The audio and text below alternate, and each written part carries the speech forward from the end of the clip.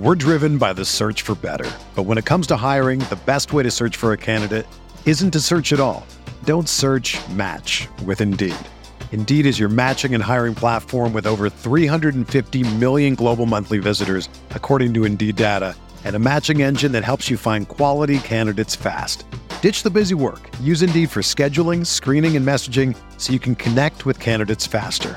Leveraging over 140 million qualifications and preferences every day, Indeed's matching engine is constantly learning from your preferences, so the more you use Indeed, the better it gets.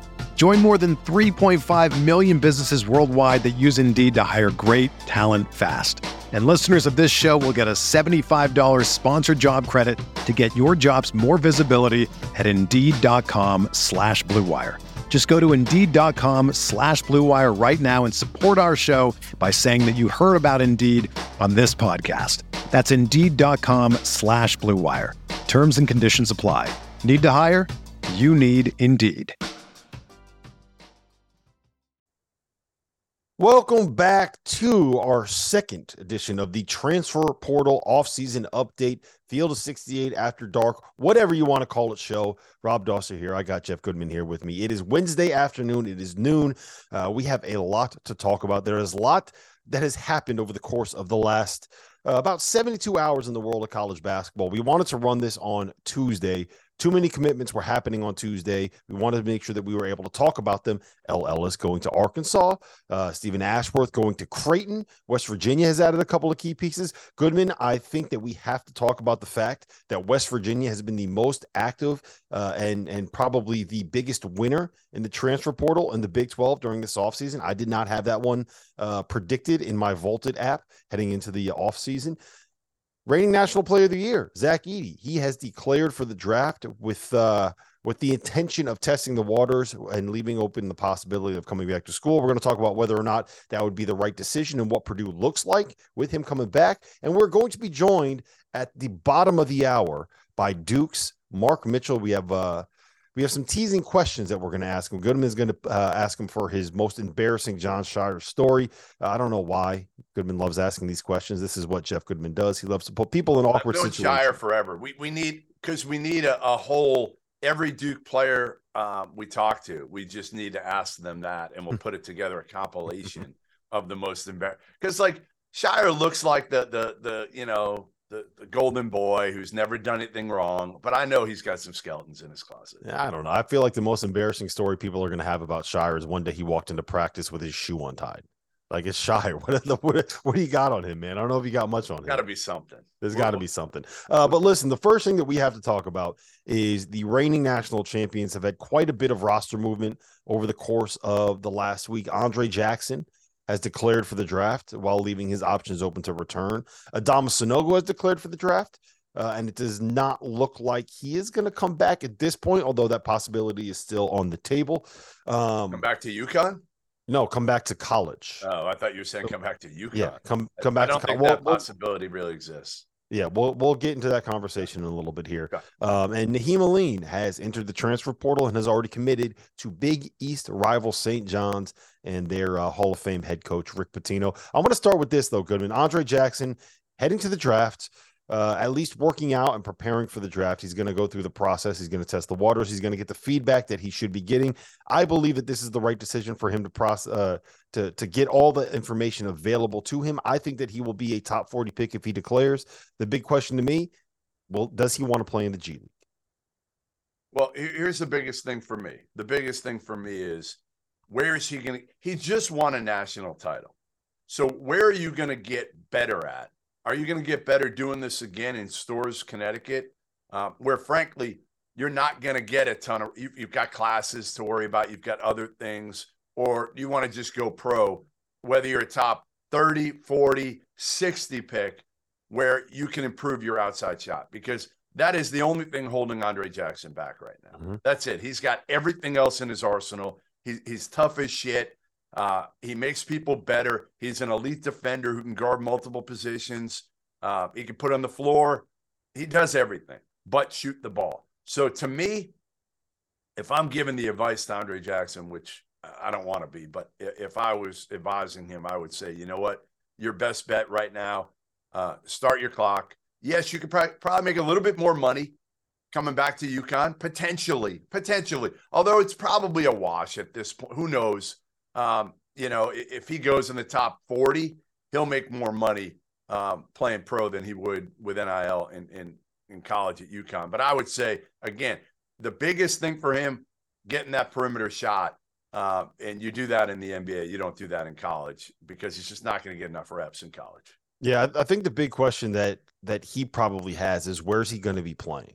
This is the dude that really enjoys being a college basketball player, being a student athlete at UConn. He's one of those guys that just loves it, right? You fly chartered flights everywhere, right? You're going to be able to make enough NIL money that he's not going to be sitting there. What did Shabazz Napier used to say? He used to go hungry at night. Andre Jackson ain't going to go hungry at night, right? I'm not sure everyone hungry at night. Yeah. Okay. So the big question to me is going to be, is he okay playing in the G League, right? Is he going to be, if he gets drafted in the early second round, he's probably going to be a guy that spends the beginning of the season playing down in the G League. Does he want to play in the G League, or does he want to come back to college for a year? Now, if he ends up being a first round pick and someone tells him, look, you're going to be on an NBA roster 95% of the season, then I think that he probably has to take that and has to make that decision to go. But nobody's going to tell him that. I mean, that's where people don't understand, like these promises. They don't exist generally, especially late in the first round. Or like a team could say, hey, if you're there when we're picking, we're going to take you. They don't know who else might slide. It's like the NFL draft coming up. It's the dumbest shit ever. Yes, there can be a promise at like 8 or 10. If you're there, we're going to take you. And again, for the most part, they know what's going to happen the 7 spots in front of them, for the most part. But at 30, at 40, you generally have no idea. There might be somebody there that they didn't expect that. Hey, sorry, Andre, we told you we'd take you, but we didn't know this dude was going to be there. So, and I'm not saying that just with Andre Jackson. I'm saying that with anybody that's going in the late first round, that's going in the second round. There's no such thing as a promise at that point. Yeah. What I will say is that if enough teams tell you that we'll take you if you're around, then you can have a pretty good idea that you're going to be selected in a certain range. And if you get that idea that you're going to be selected in that certain range, then you probably need to go. Speaking of being selected in a certain range, I don't know if Adama Sanogo is going to end up getting drafted. He's one of the more interesting conversational pieces when it comes to this offseason, right? We're talking about a guy, UConn legend, a guy that was instrumental in bringing the program back to college basketball supremacy, and a guy that was the Final Four most outstanding player. And now it's looking like he's going pro without the guarantee of being an NBA player next season. What do you see on his future? Do you believe that he is absolutely going to the NBA or going to the professional route? You're trying to get me to say something here, aren't you? Yes, I am. I'm trying to get you to say something. All right. So I got to be very careful here, but obviously Adama Sanogo was the best player on the best team in the country this year. He wants to go pro. Like you said, will he be drafted at all? I don't know the answer to that. Could he get a two-way? Yeah, I mean, probably, somewhere in that late second round, maybe he's undrafted, but he gets a two-way. You're talking 400,000, 500,000, 600,000 a year, somewhere around there. He's not going back to UConn. I mean, it would shock the hell out of me if he ends up going back to UConn. It can't. You're not going to have Sanogo and Klingon part 2. It's just not going to. You've already told Klingon that Sanogo is not going to be there if you're UConn. So that's already, you've kind of closed the door on that. The Klingon's going to be the guy that gets 30 minutes a game. And that's part of the reason why he came back, because Klingon would have been drafted. I talked to like four or five NBA GMs, and they all said they would have taken him in that 25 to 40 range. So he definitely would have been drafted potentially late in the first round. I see a scenario. There's 2 scenarios that could play out. One is, hey, you know what? Sanogo's going pro no matter what. He's just going pro. He's done what he could do. And the other scenario is the feedback isn't good from the NBA guys. You're not going to be drafted. And he says, you know what? At this point, can't really go back to UConn. I'm going to throw my name in the portal here. I don't know if he's going to get enough information at that point to be able to do it, because there's a date, I forget what it is, when the portal basically closes. I assume you could still fight that to some degree. But I think, again, I don't know how much confidence he's going to have, because I assume he'll be at the combine. He'll meet with teams. He'll work out for teams maybe, after that. And I just think at that point, it's almost might be too late. So I think he ends up going pro at this point. And whether it's, in the G League or maybe gets drafted late in the second round, who knows? But I still think there's a slim possibility that you could see Adama Sanogo in a different college uniform next year, making a shit ton of money for NIL. Yeah. So what I've been told is that the offers that he's heard has been somewhere around the $800,000 range, right? Which is more than he would get if he was on a two-way. And for the record, I feel confident in the fact that he would probably end up on a two-way if he went to the professional route. I just think that the way that he kind of showcased a better ability to move, a better ability to pass, a better ability to shoot, and the fact that he's only been playing basketball for 6 years, I think that someone would buy into the idea, man, you know what, maybe we can turn this guy into a small ball five. I don't know. And give him a two-way contract, which is like $500,000 a year. So if he goes pro, even if he gets a two-way, in theory, he's probably leaving a little bit of money on the table. But I'm going to talk about a bigger picture kind of conversation with you here, Goodman, because we hear these numbers get thrown around all the time. Nigel Pack got $400,000 a year for 2 years, right? Adama Sanogo is getting offered $800,000. There's big numbers that are getting thrown out there for what Jesse Edwards got to go to West Virginia, for what these guys are getting to go to Arkansas, for what players got last season to go to Texas Tech. How inflated are those numbers, and what are guys actually getting when it comes down to it? And two, is there any way for the players to have some level of protection where if they get that number offered to them, they know that they're actually going to get that number paid to them when they get to that school? Number one, I would say you cut the numbers you're hearing in half. I think that's probably about accurate. I was hearing for the West Virginia guys, Creasa and Jesse Edwards, people are saying $600,000-$700,000. I would guess that number is somewhere in half. And most of these numbers are cut in half. I also think it's one of those things now where you get beat for a player. What does every staff say now? Well, it was NIL. They offered more money. Couldn't compete with that, right? That's what you're going to hear now as the excuse why you didn't get a kid. And sometimes it's valid, right? Sometimes it's valid, but sometimes it's not. But it's an easy way of saying, in the old days, when I was covering recruiting, it was always, well, if they didn't get the kid, it was he cheated, right? They cheated to get the kid. Now it's they got more NIL. Yeah, well, think about it like this for people listening. Think about it like this. Who wants the numbers for what players are getting paid put out there? It's not going to be the players, and it's not going to be the staffs that got those players committed. It is going to be the staffs that got beaten. It's going to be the other staffs in the country. In a way, I get what you're saying, but in a way, it's like, hey, if I'm Texas or Texas Tech, and Texas Tech isn't going to have the NIL they had last year, but if I'm Texas or Arkansas and I got big NIL, like, why don't I want it out there? Why don't I want it leaked out there that, hey, we got the best damn NIL out there. Come here.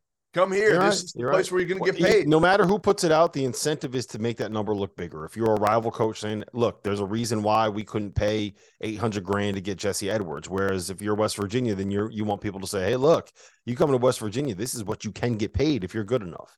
So there's always an incentive to have that number be inflated.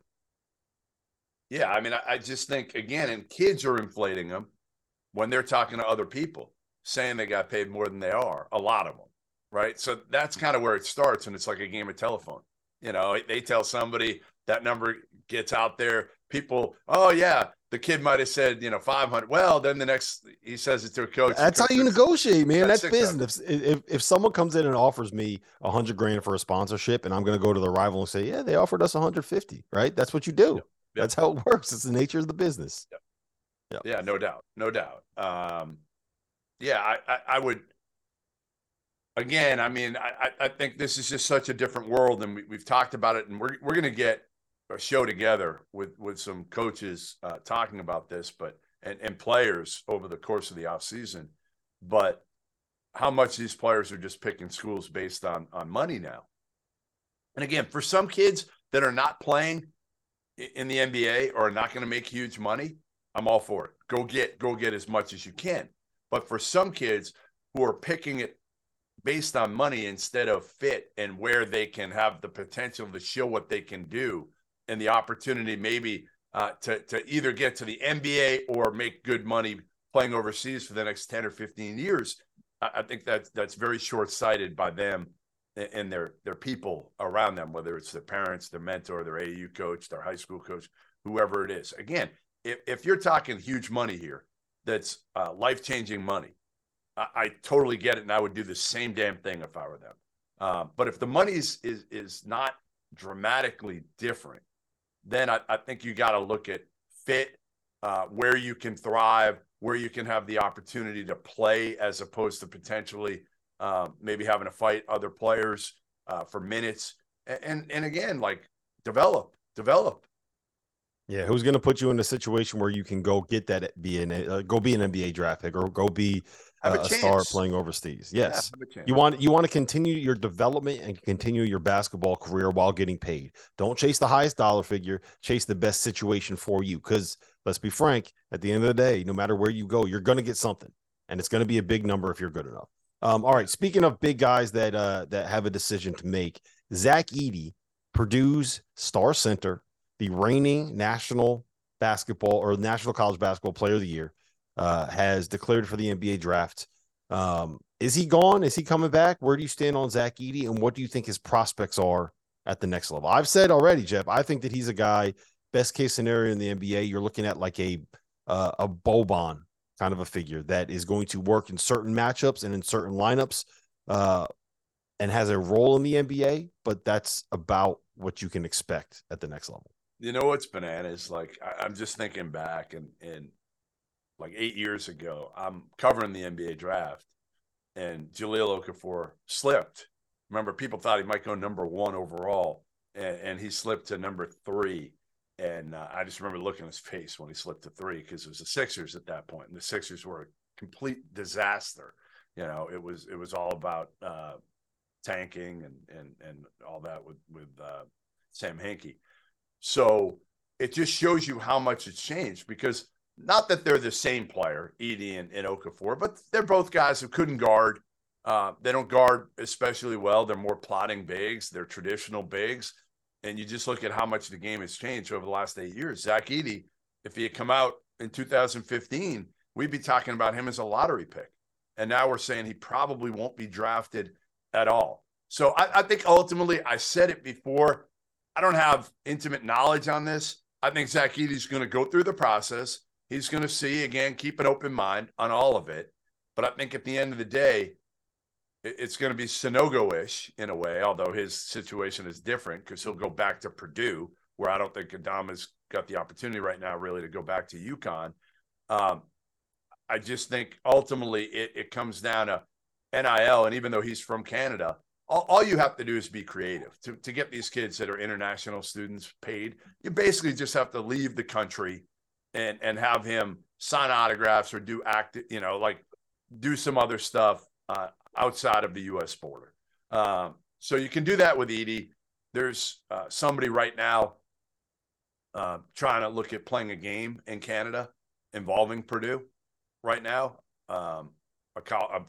A top college, like Purdue against a big time team in Canada. So all that money could go to Zach Edey, pretty much. You can just filter it to Zach Edey. So there's going to be plenty of opportunities for him to make. I don't know what the number will be. Can he make $1 million? I think Zach Edey is smart enough to understand that, you know what, he loves Purdue. He's gotten a lot better over the course of his career every year. So he can still get better. It's not like he's tapped out what he can do. He can get better. Look at the difference it's made from his sophomore to his junior year. And he understands that better than anybody. I think he goes back to Purdue. I just think when the smoke clears, he's looking at maybe being drafted, probably not. And I think ultimately the best avenue for him is to make more money going back to Purdue for one more year and being a star. You and I saw it. The kid was signing autographs for like an hour after the game. People love him. And this is not a kid who had his ass kissed his whole life. Mm-hmm. And I think that he feels a level of loyalty towards Purdue as well. Sure. Right. Like he said it to us. He said it in other interviews. Like Matt Painter gave him a chance that not very many people would have given him. Right. Matt Painter forced his teammates to like keep giving him the ball when he was, I think what was his quote to you? I sucked. Yep. Right. Yep. Didn't know what he said. I sucked. Yep. Dropping the ball left and right. Yeah, I think he's very thankful and appreciative and loyal to Matt Painter for the opportunity that he has gotten. And I think I haven't talked to him about this, but my guess is that there's a level of guilt involved. Maybe guilt's the wrong word, but they got knocked out in the first round. Matt Painter is the one taking the heat for that right now. And I don't think Zach Edey is going to like Matt Painter being the one to take the heat. So if you are a guy that won a National Player of the Year award at Purdue, if you are a guy that can come back and be a back-to-back National Player of the Year award winner, if you are a guy that can finally get Matt Painter over the hump and get them into the Final Four, let's say that they add a couple more talented backcourt pieces in the portal, right? All of a sudden you're looking at a situation where like you're not just a great story for 1 year. Like you can be a legitimate Purdue legend. They could sit there and say Zach Edey, Glenn Robinson, Robbie Hummel, like in that order. You know what I mean? Like he has a chance to make himself he's already all-time great college basketball. He's already way ahead of Hummel here. Come on. Yeah, I know. Right now, Big Dog is probably ahead of Robbie Hummel. Let's not be disparaging to Zach Edey here. True. Robbie Hummel is on the pickleball Hall of Fame at He's Purdue. On the tour. He's probably legitimately every day. His day consists right now pickleball for an hour, and then he hits the golf course. That's it. Mm-hmm. Tough life that man lives. Great life. Yeah. Imagine if you didn't have to work like that. That's basically what your life was when you went to Charleston, but I digress. Anyway, I think that I do think that there is a lot of not just the financial incentive, but a basketball motivation for Zach Edey to come back. And when you can make it so it's not a financial decision, that's the beauty of the NIL right now. You make it so it's not a financial decision. We're going to get into that a little bit with Mark Mitchell and Kyle Filipowski's decision, Tyrese Proctor's decision to come back. All right, I want to pivot because I don't know if there's been a team over the course of the last 3 to 4 years that has been more active in the transfer market. And now that there's a transfer in the transfer portal than Arkansas, they've already added 5 guys. And I think you can make the argument that the piece that they added on, I believe it was Tuesday morning, was the biggest addition that they've made this offseason. L. Ellis, coming from Louisville, 17 points, 4 assists, joins Khalif Battle, joins Jeremiah Davenport, joins Tremont Mark, joins Kenyon Minifield, joins potentially Devo Davis, Darian Ford, Trevon Brazile, who I do believe is going to come back to school after turning his ACL. He already said he's coming back. He already said he's coming back. Yes. And then potentially Jordan Walsh, who put out like a decision post that made absolutely no sense the other day. I don't know if you saw that. No. But it looks like Arkansas can be loaded once again. Where do you stand on this group? Where do you stand on the impact that L. Ellis could have with that team? And is Arkansas going to sit here and be a national title favorite when we head in next season? Because I have a very difficult time looking at the pieces they've added, the pieces that they're bringing back, and saying anything other than like, okay, you're going to have to pencil them at the top of the SEC once again. All right. L. Ellis, 32. Keon Menifield, 33. Jeremiah Davenport, 33. Tremont Mark, 33. Khalif Battle, 35. Do you know what those are? The minutes they played at their last school. No. Those are their 3-point shooting percentages. I was close. Yeah, no, you weren't. You actually weren't close at all. But that's my worry. That's my worry with Arkansas. Again, we saw it last year where they didn't have a knockdown shooter. Well, they did. The kid Pinion off the bench. But other than that, they didn't have a guy who could shoot the hell out of the ball.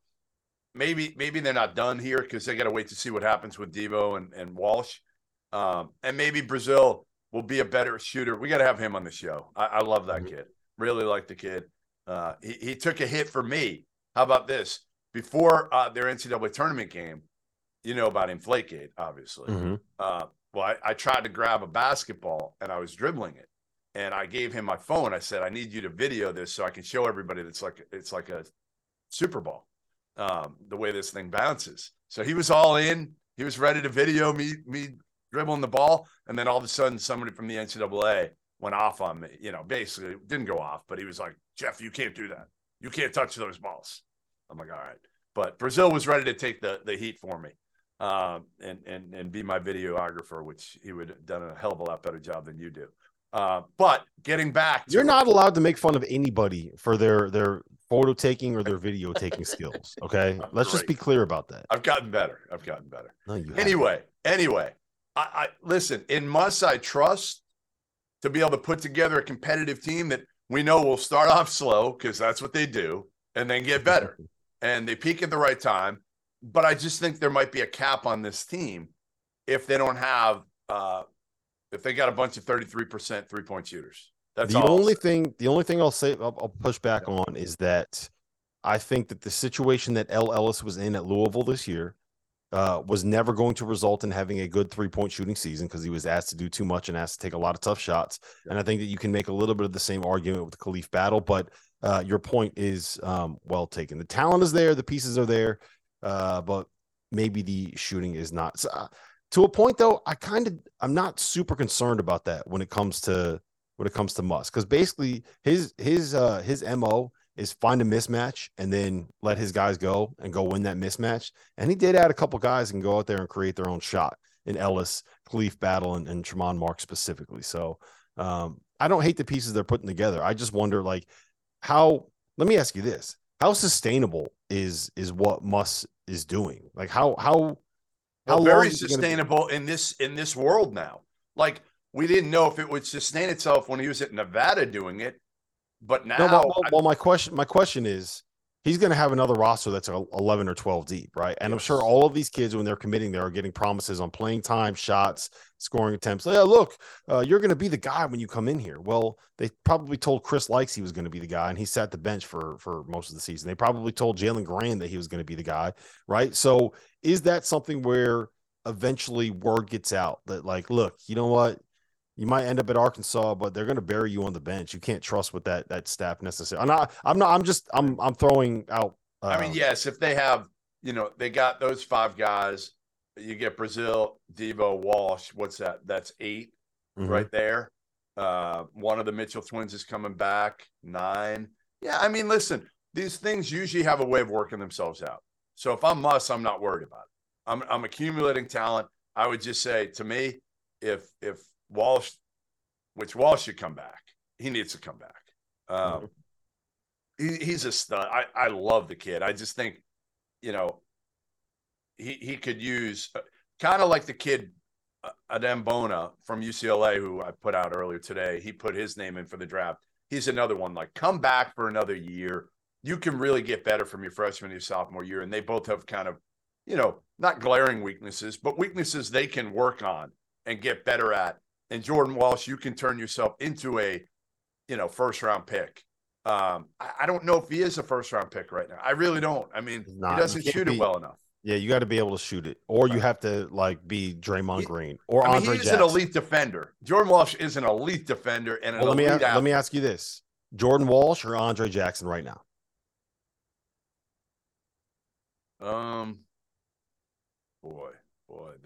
I'll take Jackson because he does so much more. Yeah, I was going to say, to me, it's clearly Jackson, right? It's clearly, but Walsh, honestly, it just depends which one of them can shoot it at the end of the day. Because if you can't shoot it, you can't stay on the court in the NBA. I hear you, and I don't necessarily disagree, but I think that with Jackson, there's so much more upside because of the passing ability and the playmaking ability. Sure. Whereas Jordan Walsh, best case scenario is a 1 and done, or a 3-and-D perimeter player. And if you don't have the 3 part and you're only playing defense, I don't know how good you end up being. But I still think at the end of the day, you're looking at a preseason top 10 team in Arkansas, and I will die on that hill, which looks like a hill that may end up needing to die on. Listen, no, I think most people would probably agree with you that they'll, they're going to accumulate enough talent, and they're older. Like, that's the other thing. To me, you got to be old, but you got to have the right chemistry. My only concern is, and I actually think, again, like, if there's anybody that can do it on a year-to-year basis, the 2 guys that you kind of trust doing it that have done it are Musselman and Chris Beard. That know how to rebuild a roster. Yeah. Listen, we got to take a break here. But if we're talking about preseason teams with preseason hype and preseason expectations, bringing people back, Duke is going to end up being the consensus number one team in college basketball. We have one of their stars, Mark Mitchell, joining us next. He's going to tell us how he found out and how surprised he was when Kyle Filipowski and Tyrese Proctor, both potential first-round picks, opted to come back to school for their sophomore seasons. Tell you guys about our sponsor for today's episode, Athletic Greens. I started taking AG1 a few weeks back. When we get in the middle of college hoop season, it can be hard for me to eat and drink as healthy as I probably should be, especially in late February and March when the schedule gets really busy. But I found that I've felt better as I've made AG1 a part of my daily routine. I take AG1 in the afternoons after the coffee is worn off and once the itis post-lunch is kind of set in. And what I found, my energy levels are up. It's improved my digestion. And as a result, I'm not only more efficient and productive in the most important time of the year for me and for the field of 68, but I'm working out more consistently. I just feel better. AG1 is so much more than just a greens powder. It's comprehensive health and the power of habit in one. Covering my nutritional basis for the day literally could not be easier, which is why I trust Athletic Greens. I just mix one small scoop of the AG1 formula with water, and I drink it every single afternoon. Done, just like that. I also like that it only costs $3 a day. The price is right. If a comprehensive solution is what you need for your supplement routine, then Athletic Greens is the answer. They are giving you a free 1-year supply of vitamin D and 5 free travel packs with your first purchase. Free! Just go to athleticgreens.com/field68. That's athleticgreens.com/field68. The link is in the description below. Check it out. Support the Field of 68. Welcome back to the Field of 68 After Dark. Rob Dosser here. And as you can see, I am no longer only joined by Jeff Goodman. It's nice to finally have someone that understands basketball here on the show. Mark Mitchell, star forward for the Duke Blue Devils, coming off a season where he averaged 9 points, 4.5 boards, and 1.2 assists. Mark is opted to return to school for a sophomore season. Mark, appreciate you being here. Kind of walk me through the process for deciding to come back to school. Yeah, I definitely had to talk to my family, people around me, Coach Shy and everybody. I thought another year could help me, develop, and obviously having two of my, classmates back with me definitely helped make the decision a little bit easier. So how surprised were you? I was shocked when Kyle Filipowski announced he was coming back.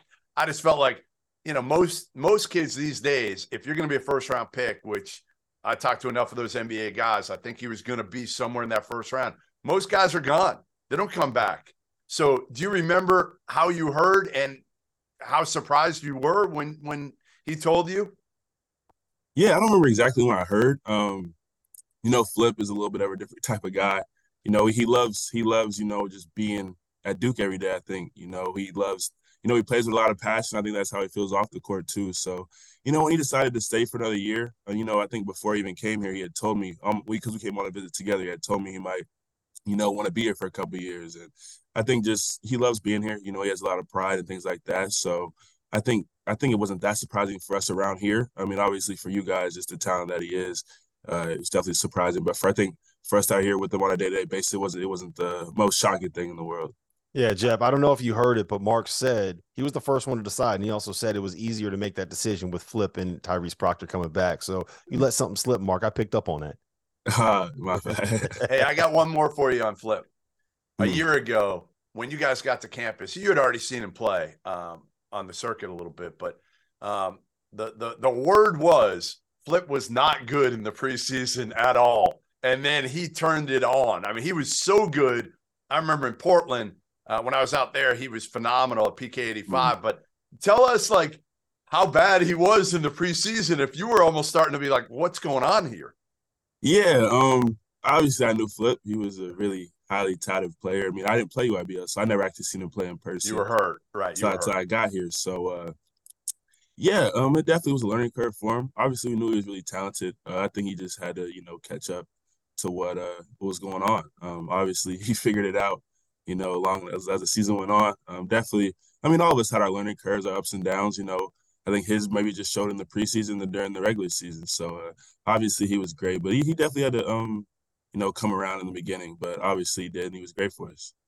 Tyrese Proctor is also coming back to school, and he was a guy that kind of, I think in the middle of the season, something kind of a switch flipped there. and it seemed like he kind of figured it out a little bit, put it together, maybe got moved onto the ball a little bit more. What did you see out of him at the end of the season, and what do you think he can be next season for you guys? Yeah, it was a little different for Tyrese. He wasn't here with us in the summer, so he had to pick up on things a little faster and things like that. And I think, might have showed at the beginning of the season, but obviously when he turned it on, that's when we turned it on. I think when he flipped that switch in the middle of the season, that's kind of when we started rolling. When he got put on the ball, I think he's more of a natural point guard. So just having him there, playing the pick and roll with Live and being able to facilitate for us and make plays, definitely, I think that's his strong suit and definitely showed, towards the end of the season. Also, him on defense, he started locking, the best perimeter defenders up in the ACC. So I think that definitely helped us at the end of the season. Yeah, you were hurt right for the whole EYBL season, weren't you? 2 years ago. Yeah, I actually played Under Armour. So, but I was hurt my whole AAU season. Going into my season, so I didn't even play at all. That's right. So I didn't see you at all. But man, like how hard you play and how you lock in defensively is something that I think a lot of top recruits could watch you and learn a lot from. What is the biggest thing that you're going to work on now that the coaching staff has said you need to work on to make that jump from your freshman to your sophomore year? Yeah, obviously, I think improving a lot of different areas of my game. Obviously, I just want to be more consistent on the offensive end. Obviously I play hard all the time, but I think I'll also just having another year under my belt, I kind of understand the game a little better. Coming into a college game, there's some things you do in college. I would say things you did in high school that you can't do in college. And I think just being here another year is going to help me ways. Obviously I have a lot of things to work on, but just learn the game and figure out different spots on the court to attack and use my size and versatility is going to be something that's definitely going to help me here too. I think Coach Shire is one of the few coaches in America where he could actually be confused for a player that's on the roster. Like when he walks in, you can't sit there and say, okay, we know who the coach is. Last year was his first year filling in for Coach K. What were some takeaways from what he was as a coach? Like were you impressed with him? Were you kind of like, were there times when you were like, I don't know, what's he talking about here? Like what was your overall reaction from going through that season with him? Yeah, it was great. Obviously it was his first year too with it was 11 of our first years here too. So it was cool to see him grow throughout the season, seeing his growth as a coach and, it being his first time going through it. And obviously he did a really good job with us. I think something we take away from Coach Shire, he has confidence in all of us. He tells us every time in the film sessions and practice, just you miss 5 in a row, shoot the next one, be confident in yourself. And the confidence that he has just bleeds through to us each and every day. And, we know he has our back, no matter what. Since I've known him, he's been recruiting me, how much confidence he has in me and all of us. So, I think he's just going to keep getting better. And he's going to be really good for the years to come. All right, listen, your minutes are good. So I'm going to ask you your favorite Shire story. You can give me anything, but I'm going to protect you here, all right? So, like, you can give me a funny one. You can give me an embarrassing one. And I've known Shire since he was like 15. So we can have a little fun with this. Yeah, I think the thing I would say is I didn't know he actually was really good at basketball. I didn't know that. I remember I'd been talking to him a little bit, and I came on my official visit, and he said something about I knew he won the national championship, but I didn't know like he was a leading scorer and he was an All-American because he's 6'5", but I didn't know he was all that. So. Remember, I got back to the hotel. I looked up John Shire, and there was all this stuff, and the Jewish Jordan, and him scoring 21 points, and all this. So I think that was definitely it caught me off guard when I figured out he could actually still hoop a little bit, and he was actually a really good player. So, can he still play? He can. Surprisingly, obviously, he's not the most athletic guy in the world, but they play pickup after practice. Him and Emil Jefferson and Coach Lucas and all those guys. They'll play with the managers. He definitely super competitive, super skilled, super smart. Like you can see why he was a really good player. You watch him play, so yeah. He's really give me his scouting report now, Mark. Is he just like a spot up shooter? Does he have the old man game where he's going to try to back you down? What's he do? He does a little bit of everything. Obviously, he can still shoot it. He's the type of player to like kind of foul you and act like he didn't foul you or something, get a steal. I think maybe make him finish over length. Obviously, he's not going to get the high off the floor, but he's pretty good still, surprisingly. I think we all are surprised sometimes at how good he can still play. So, hey, with all you guys coming back and you bring in a really good freshman class, I saw a lot of those kids play a year ago, and actually TJ Power is not far from me. And Rob knows how much I like TJ Power. Like, I think he is a Don't get him stud. started, Mark. Don't get him started. No, I do. Listen, he was the best player at the Peach Jam last year. He was the best player, and I don't think anybody could dispute that. I just think you guys have absolutely everything you need next year to win a national title. I've ranked you preseason number 1. I don't know. I don't know if you like that or don't like that. Probably as a kid, you like that. I don't think Shire loves it because most coaches don't want any part of those expectations. Yeah, obviously it's a little different than where we were from last year. I think a lot of people were kind of underrated at times. You know, we were preseason top 10, but at the time, I think when we went on that little run, we were kind of underrated. So just being kind of in the spotlight now, I mean, it's cool. I don't think we take too much weight into it. You know, having went through the season once, we know the highs and lows and what can happen. So, and I'm not going to say that, but I think being preseason number 1, I mean, it's cool and all. You like it. You can say it. You like it, right? It's all right. You know, we definitely still got to. Yeah, we're Duke. I mean, we still got to go in every day, you know, put our work in and do what we got to do and show it on the court. But obviously, we have what it takes to win a national championship, and we're definitely going to strive for that every day. You sidestepped that one like a pro, Mark. That was a beautiful performance right there. Last thing I want to ask you is this: how much did you guys see Coach K around the program last year? Does he have like an office in the building? Does he come in and help out in practice? Like, do you just? It's not an office. Hey, Doster, it's a floor. He's got a floor to himself. It's right, Mark. It's pretty nice. Yeah, up on the 6th floor. Yeah. We see him every now and then. It's not like he doesn't come to every practice or. You know, he said he's not going to be around that much. He's really not. We'll see him from day to day, walking through, say what's up. He'll come. I actually seen him a couple minutes ago, but yeah, obviously he only came to one game, I think. But we see him around. You know, he knows us all. He'll give us a little advice, things like that. But he definitely lets Coach Shire do what he has to do. But we still see him around. Was there anything he said to you though last year? Was there any point where he kind of gave you some? You know, is he giving you some advice?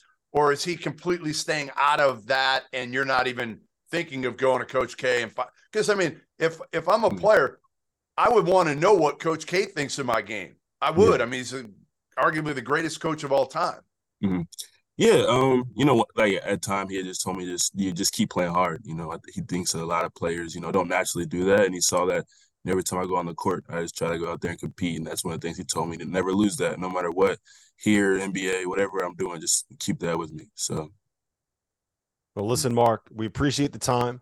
Thank you for jumping on here with us, and thank you for your insight into Coach Shire's basketball game. I'm going to make sure to let him know I heard about that at some point. I wrote down a quote, Rob. Obviously, he's not the most athletic guy in the world. That's a quote from Mark Mitchell and John Shire. That should be plastered in the locker room, Mark, in the coach's room. We're everywhere. We're going to try to get Mike DeGeorge to blow that up and put it everywhere.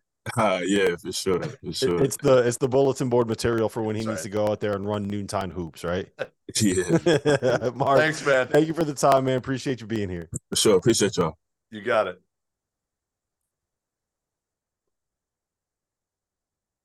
All right. That was Mark Mitchell, that was a fun interview, man. He's a good kid. I like him. Oh, he's great. Really, really good, insightful, loose, fun. That Duke team's going to be fun to watch next year. Hey, They're going to be fun. He dodged your grenade like a pro. That was amazing to watch. That was a veteran right there. I'll tell you what, Mike George, if you're still watching this, man, great job media training Mark Mitchell. He's got it, man. He's got it. That guy's a vet right there already. All right, Goodman. Let's stick in the ACC because one of the guys that I do want to ask you about is Isaiah Wong. He's declared for the NBA draft. It looks like he's probably on his way out. It feels like he's been at Miami for 23 years already, so I don't know if he has anything else to prove there. Got him to Elite Eight, got him to a Final Four. They also lose Jordan Miller, but they're bringing back Wooga Poplar. They're bringing back Nigel Pack. They're bringing back Norchad. Like, is there any reason at this point to have a doubt that Jim Larranaga is just going to figure out a way to make this Miami team be dangerous when it comes to the month of March? Have you looked at LifeWallet's stock price lately? Oh, it's not good. It's not good. It is not good. It's in a bad spot. So I would just be worried more than anything that if I'm Nigel and some of his other dudes that are getting paid right now, Norchad, are the NIL checks still coming in this coming year? Like, I think they will. I mean, 2-year deals. Hopefully they're guaranteed. But yeah, no, I'm kidding. I love Nigel, Norchad, They got some good players. Obviously, Wooger was really good last year, made a big jump. But they got to add some pieces now because those young kids didn't play last year. Like, none of them really played. Harlan Beverly's gone too. So, like, they got to get some dudes, and I don't think they've gotten anybody yet in the portal. So they got to get to work and take advantage. It's weird. Like, the portal right now is really interesting because I don't think there's a ton of, like, the highest end guys in it. And it's like when I looked at Arkansas and all the guys they got early, I almost think it was like, all right, let's go get some dudes now because we don't know what the marketplace is going to look like at the end of the portal. There might not be a ton of talent. So we're going to go get as many guys as we can now and just kind of stockpile what we know we can get rather than other schools. Looks like Miami might be one of those that's saying, hey, you know what? We're going to wait it out a little bit longer and maybe see what happens, see who else goes in the portal instead of just grabbing what you can now. The one thing I will say about Miami is this. They kind of have the linchpins for their program, right? They kind of have the guys that you need to be the stars. I mean, Isaiah Wong was a linchpin. Yes, but Nigel Pack, I think, can take a step forward this year. Yeah. And I think Wooga Poplar is going to end up being one of the players that everybody has as like a breakout star. Or, you know, when we put together those lists in the preseason, he's going to be on there. So you got two dudes in your backcourt, and you got Norchad back. I think with them, they just need to find pieces, right? You don't need to go out there and hit home runs. You need to hit singles and doubles and 5 guys that are going to be able to step in and do a job, right? Like, well, I'll keep going back to Danny Hurley and UConn on this. When they went into the portal last year, they went in and they found guys that could go out there and do specific jobs that they needed filled. From Naheem Aline to Joey Calcaterra to all the guys, to Tristan Newton, to all the guys that they brought. But they had a pro in Hawkins. Yeah, for sure. They do. And I'm not saying that I think Miami's going to be able to win a national title next year, but I think they're going to be right there in the mix at the top of the ACC. Maybe not beating Duke, but I think that finishing somewhere in that 2 to 4 range, which will make them a threat when it comes to March, because they're going to have 2 guards that can get a bucket and a guy inside that can hoover up all of the misses. So I don't hate the situation that they're in. They got to bring in some pieces, but I think it's important to note that they have to bring in pieces. They don't have to get dudes. If you go, let's put it in context. Where did Nigel Pack come from? Came from Kansas State. Yep. What does Kansas State need this year? They need dudes because Marquise Noel is gone. And it looks like Keontae Johnson. I don't know if he's got another year of eligibility. I can't keep track with that one, but I would not be surprised to see him go because he'll probably end up being I think he'll end up being an NBA player, right? I think he'll probably be pro. Yeah, I think so too. I think so too. Yeah, so that it's a better situation to be in to be Miami than Kansas. Does that make sense? Yeah, I mean, again, you got 2 good players, 3 good players coming back from a team that went to the Final Four. Sure. I like it. I just want to see what else they put around him. I'm not sure complementary players will be enough to get them back to where they can compete for an ACC title or something like that. Well, no one's going to – I don't think anyone's going to compete for an ACC title with Duke this year. I think Duke is going to roll. I mean, you're probably right. I would tend to agree with you there. I mean, I really like this Duke team. Again, I just – you know what I think with this Duke team is we didn't even mention Jeremy Roach to Mitchell. You know, I think he'll come back because I just don't know why he wouldn't. But they have all the pieces now. Like, the only thing they're missing is another big right now. And they'll go in the portal. They'll get another big that will help out up front. But, man, their perimeter is really good. And, again, you're not even talking about some of the guys they have coming in. The kid McCain coming in. Again, you know what I think of TJ Power being a versatile forward who can do everything. And he's older as well. So, you know, that's the one thing. You looked at like Brandon Miller, and I'm not saying TJ Power is going to be Brandon Miller, but Brandon Miller was older for his grade last year. And I think that helped him stand out. The age gap wasn't as significant from Brandon Miller to some of those 24, 25-year-olds as it was, you know, the 18-year-olds freshmen. Mm-hmm. Yep. And I think you're right. They do need one other like big someone that can do the Derek Lively job. They've been they're in the mix for Caden Shedrick. They're in the mix for a couple of these other star big guys that are currently available in the transfer market. So it'll be very interesting to see what happens there. I want to stick on the ACC again because there's a couple more teams I want to talk to you about here. First and foremost, Syracuse. Yeah. They lose Jim Boeheim. They promote Red Autry. They landed J.J. Starling. They just landed Chance Westry, who, by the way, the Auburn staff was the most excited about out of all their freshmen last year.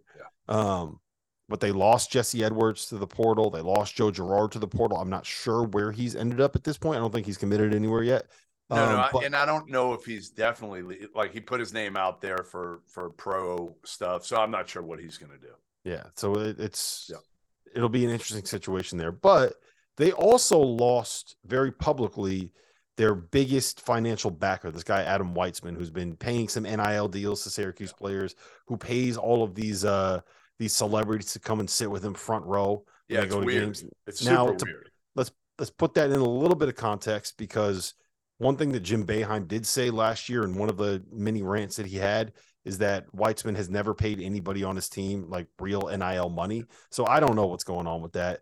And obviously after Jesse Edwards said what he said in that interview with ESPN, where he basically said that's not really, the NIL is not really what Syracuse is doing, they went out and they got Chance Westry, a transfer from Auburn, who does NIL very well. So I don't know what the real story is there, but what do you make of this Syracuse team? What do you think they are moving forward, and how confident are you today in what Red Autry is doing up in the great Northeast? I mean, listen, I think what are we calling that? The North Orange something? South Canada is what we're calling Syracuse now. Sure. I would say this. I mean, to me, again, at least they've quickly plugged the holes. You know, like I love the J.J. Starling, and that was right away. I mean, that happened like immediately, decommitted, and that was a done deal right away. I think Westry certainly helps. You know, if Girard doesn't come back, obviously they're different players. The key is Judah Mintz. Like, he's the key right now. If you got Judah Mintz back with Starling, with Westry, you're basically a big away. You know, and you know, Benny Williams, will he be better next year? He took a little bit of a step. Maybe the kid Peter Carey can come on a little bit next year if he added some weight this season while he was sitting. You know, so I think they're one big away, and there just aren't a lot of bigs out there right now. That's the biggest thing in the portal. There's not a ton of bigs, so everybody's kind of waiting to see like who else jumps in the portal, especially if there are any other bigs that do. Everybody's going to fight for him. Again, Duke will be all over any quality big that goes in the portal at this point. And there's been rumors with a bunch of these guys. I'm not going to mention their names because it is just rumors. But, yeah, I think their perimeter is pretty good. If Mintz comes back, they're in business, and they're one big away. And the question's going to be, is Red Autry married to the zone or not? That's going to be fascinating. Yeah. That's going to be really, really interesting. Hoff went out to Washington and was pretty much married to it. I don't know if Red will – I think Red will probably mix it up if I had to guess. I don't know the answer to that yet, but I would think they'll be a little more adaptable than they were under Boeheim defensively. Yeah, they should be. Zones can only get you so far, I think. You need to be able to switch it up. All right. Last team in the ACC we got to discuss, Louisville. They added Sky Clark a while back, but they haven't really done anything else. And in the process, they also lost the guy that averaged 17-5 for them last season to Arkansas.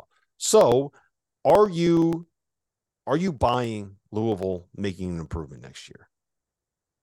Not yet. No. I mean, well, an improvement, sure. They won 4 games. So they better make an improvement. I mean, it's hard to get to 5, Kenny. Come on, Kenny. You got to get to 5 wins. Yeah, I mean, I would think, yes, there'll be an improvement, but will it be significant? You go from 4 wins to 12 wins, that is not going to be enough, and that probably gets you fired. As I've said, I think they need to win 16, 17 games at a minimum. I really do. And there's no reason they shouldn't. They can flip this whole roster. It's not like L. Ellis was, this player that was putting up numbers for a team that won games. So to me, you flip the roster. You can do that. But you don't know what you got. They signed this JUCO guard, JUCO transfer guard from Gary, Indiana, Karan Davis. I don't know anything about him at this point. Again, Sky Clark, I'm hoping he's better than he was last year, but he looked like a player that had come off a significant injury. He didn't look like he was ready to play big-time college basketball yet. Now, again, maybe with another year, and getting adjusted, maybe he comes in and is really good for Kenny Payne at Louisville. But I don't have confidence that Louisville is going to do anything more than win a dozen games next year and be a little bit better until I see a major transition in the roster and the quality of talent. Yeah, the thing that I'm really worried about is that when they hired Kenny, right, the hype about him was, oh, he's going to help us get players, right? He's going to help us recruit. That's what he did so well at Kentucky. He was part of the reason that Kentucky was able to get all of these commitments, all of these star players. Like, he's the reason why Cal was able to get the 5-star, whatever. Okay, can I stop you there? Can I stop you? Go ahead. Because he worked for Oregon and Kentucky. Those are the two places. Honestly, if you told me to list the easiest places to get players from, it would be working for John Calipari at Kentucky or basically working for Phil Knight at Oregon and Nike. They're helping those two programs more than anybody else. And again, I love Kenny Payne. But Kenny Payne wasn't what got those players to those places. He's super well liked. And as an assistant coach, I think he fit very well at those places. My biggest question now is, some guys are more built to be an assistant than a head coach. Kenny Payne needs to prove to people that he's a head coach and not an assistant. Yep, I agree. West Virginia, they brought in Kirk Kriisa. They brought in Jesse Edwards. They have been as active as anybody in the Big 12 in the portal. Is this – did you expect, I guess, first and foremost? Kerr said he'll come on the show again. The other day I asked him to come on, but he had a big he was hitting the golf course, and I said, like, you probably need it. I mean, I'm sure his golf game sucks, is my guess. So I think he needs to take some lessons. That's more important than coming on our show. But he will make an appearance at some point. I mean, listen, Kerr and Jesse Edwards are a good start for Hugs. They're a good start, and he's got some talent coming back. It's funny because Hugs was kind of the name that everybody threw out there, like, all right, NIL might end it for Hugs. And instead, NIL might extend it for Hugs. Yeah, that's what I was going to ask you. Was like, did you expect that Bob Huggins of all people would be the one that was adaptable enough to do this? And frankly, like, we probably should have expected it. Look at what that guy's done throughout his career in terms of the different ways that he's played. He took over a John Beeline team and played 1-3-1 for a while and had success with Deshaun Butler as a star. Then he turns into a Press Virginia team. If you remember that year when Press Virginia first started happening, they lost like 3 of their top 4 players to transfer in the offseason. And then he was just like, yeah, you know what? We're going to go with Javon Carter and Daxter Miles and just junk everything up and make it be ugly. Like, he's able to adapt. He's able to figure out how to make it work. And, if you got to get in the transfer portal and do it that way, then you got to get in the transfer portal and do it that way. So we should not be surprised that he's been able to do what he's been able to do. Yeah, no. And again, you could see when we had him on in Houston, I know you couldn't hear him, but I heard him and asking him about the contract situation and everything, because there had been plenty of speculation that, he might not be even asked back. He made it pretty clear, like, he's coming back and it's not for the short term. And I think as long as Hugs knows he can impact kids, number one, right? He can take care of kids. See, I think there's a misnomer with some of the old guys in NIL. Hugs is all about the kids, but he also wants these kids to earn it. And that's the hardest part of this. It's like the kids who have earned it, like Hunter Dickinson. Yeah, he's earned NIL. Now, I know they didn't go to the tournament this year, but it wasn't because of Hunter. It was because of what was around him more than anything. The guys who have earned it, that's fair. I'm waiting for the day, and I shouldn't say this, but I'm going to. I'm waiting for the day that a parent because I think some of these kids, even in the portal, are getting paid now on NIL based on their recruiting rankings. I'm waiting for the day that a parent pays off somebody who does the recruiting rankings to move their kid higher, because it's only going to help them with NIL going forward. Because I think, again, like, I'll use a kid like MJ Rice as an example. And again, I'm not saying MJ Rice isn't good, and he might have a great career at NC State, but he was like a top, 25-ish recruit coming out of high school. Yep. And he averaged 2 points a game at Kansas this year. But his value is still very, very high. Why? Because he was a top 25-ish recruit coming out of high school. So my guess is he still commanded high NIL dollars based on that, largely based on that recruiting ranking. Mm-hmm. Yeah.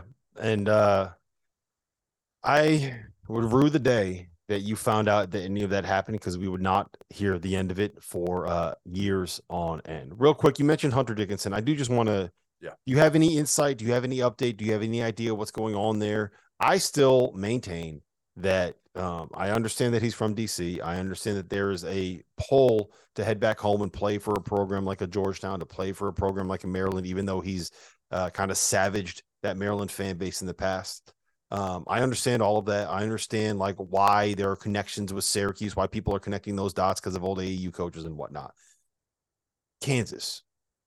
Go to Kansas. I'll give you two reasons. Hunter, I know you listen to the show. Do you know what Bill Self is going to do with you as the 5-man? Do you know how many times you're going to just get layup after layup after layup? You're going to average 22 points in the best conference in college basketball.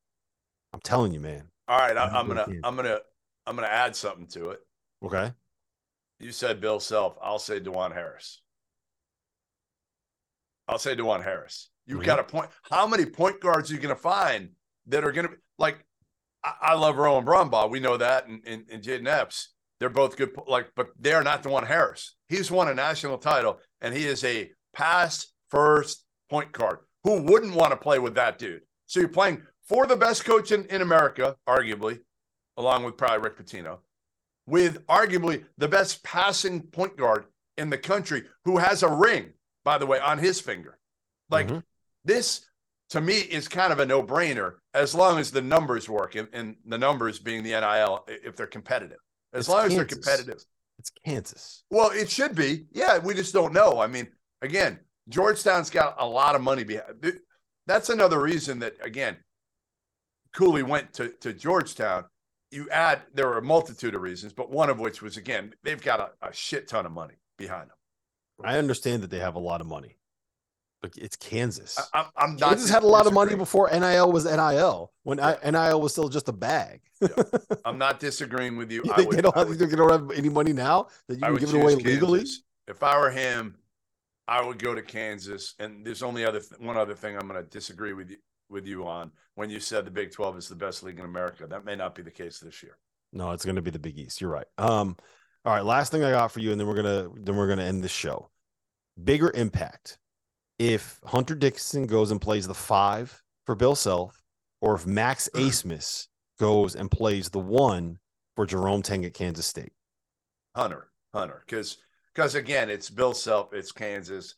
They'll add another piece or two here around him. Their bench wasn't very good last year, but I mean, imagine KJ Adams at the 4 where he should be with Hunter. Especially because Hunter can shoot it a little bit now. Did you see what Hunter shot at last year from 3? You know what the numbers were? It was it's really high. It's like 43 or something. It was like really high. Like, hold on, I'm gonna tell you right now. It was 42% from 3. 42. So, he and KJ Adams could play together. Obviously, you get DeJuan Harris. You'll need and they got some talent coming in. They got talent. They'll probably add another, I assume, veteran wing here. Well, listen, Hunter Dickinson to Kansas would be massive news. Hunter Dickinson committing anywhere is going to be massive news. And when that news happens, you can be sure that we at the Field of 68 will be reacting to it. Hopefully, we'll be breaking it. Hopefully, we'll have Hunter Dickinson on here talking with us about where he's going to end up going to college. I don't know if that's going to it's going to work itself out, but I think we covered just about everything that's happened over the course of the last week in college basketball. This is the place to be. If you are a college basketball fan, if you are paying attention to the portal, if you are into the roster movements and the roster changes that happen over the course of each and every spring, this is the best place for you to be tuned in. Hopefully we'll have a couple more announcements and a couple more decisions being made on this show in the next couple of weeks. Stay tuned, keep posted, keep glued to our Twitter account at the Field of 68. That's where you get all that information. So for Jeff Goodman, for our producer Dagan Hughes, my name is Rob Doster. We will see you guys again next Tuesday. Without the ones like you who work tirelessly to keep things running, everything would suddenly stop. Hospitals, factories, schools, and power plants, they all depend on you. No matter the weather, emergency, or time of day, you're the ones who get it done. At Grainger, we're here for you with professional-grade industrial supplies.